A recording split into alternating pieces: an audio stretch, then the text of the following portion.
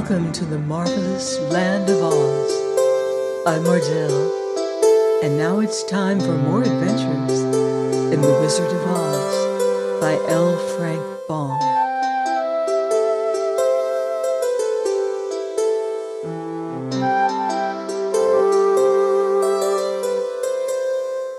Chapter 18, Away to the South. Dorothy wept bitterly at the passing of her hope to get home to Kansas again. But when she thought it all over, she was glad she had not gone up in a balloon.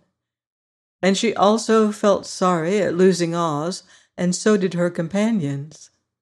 The Tin Woodman came to her and said, "Truly I should be ungrateful if I failed to mourn for the man who gave me my lovely heart. I should like to cry a little, because Oz is gone, if you will kindly wipe away my tears, so that I shall not rust." "With pleasure," she answered, and brought a towel at once. Then the Tin Woodman wept for several minutes, and she watched the tears carefully and wiped them away with the towel. When he had finished, he thanked her kindly and oiled himself thoroughly with his jeweled oil can to guard against mishap. The Scarecrow was now the ruler of the Emerald City, and although he was not a wizard, the people were proud of him. For they said, "There is not another city in all the world that is ruled by a stuffed man." And so far as they knew, they were quite right. The morning after the balloon had gone up with Oz, the four travelers met in the throne room and talked matters over.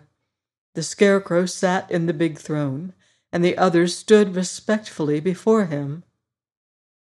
"We are not so unlucky," said the new ruler, "for this palace and the Emerald City belong to us, and we can do just as we please. When I remember that a short time ago I was up on a pole in a farmer's cornfield, and that I am now the ruler of this beautiful city, I am quite satisfied with my lot." "I also," said the Tin Woodman, "am well pleased with my new heart, and really that was the only thing I wished in all the world." "For my part, I'm content in knowing I am as brave as any beast that ever lived, if not braver," said the Lion modestly.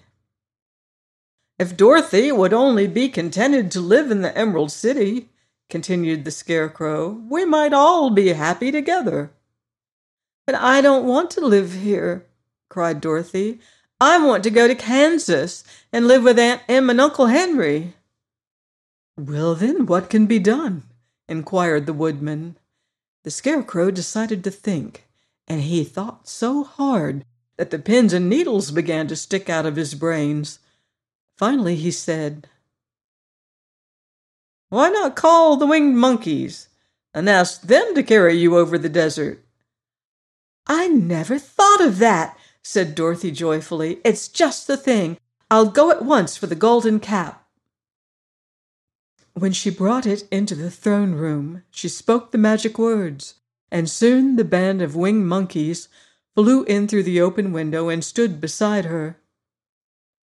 "This is the second time you have called us," said the Monkey King, bowing before the little girl. "What do you wish?" "I want you to fly with me to Kansas," said Dorothy. But the Monkey King shook his head. "That cannot be done," he said. "We belong to this country alone and cannot leave it. There has never been a winged monkey in Kansas yet, and I suppose there never will be, for they don't belong there. We shall be glad to serve you in any way in our power, but we cannot cross the desert. Goodbye." And with another bow, the Monkey King spread his wings and flew away through the window, followed by all his band. Dorothy was almost ready to cry with disappointment. "I've wasted the charm of the golden cap to no purpose," she said, "for the winged monkeys cannot help me." "It is certainly too bad," said the tender-hearted Woodman. The Scarecrow was thinking again, and his head bulged out so horribly that Dorothy feared it would burst.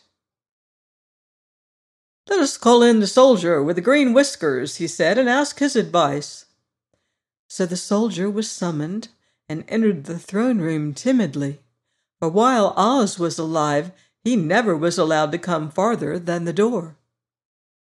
"This little girl," said the Scarecrow to the soldier, "wishes to cross the desert. How can she do so?" "I cannot tell," answered the soldier, "for nobody has ever crossed the desert, unless it is Oz himself." "Is there no one who can help me?" asked Dorothy earnestly. "Glinda might," he suggested. "Who's Glinda?" inquired the Scarecrow. "The Witch of the South. She is the most powerful of all the witches and rules over the Quadlings. Besides, her castle stands on the edge of the desert, so she may know a way to cross it." "Glinda is a good witch, isn't she?" asked the child. "The Quadlings think she is good," said the soldier, "and she's kind to everyone.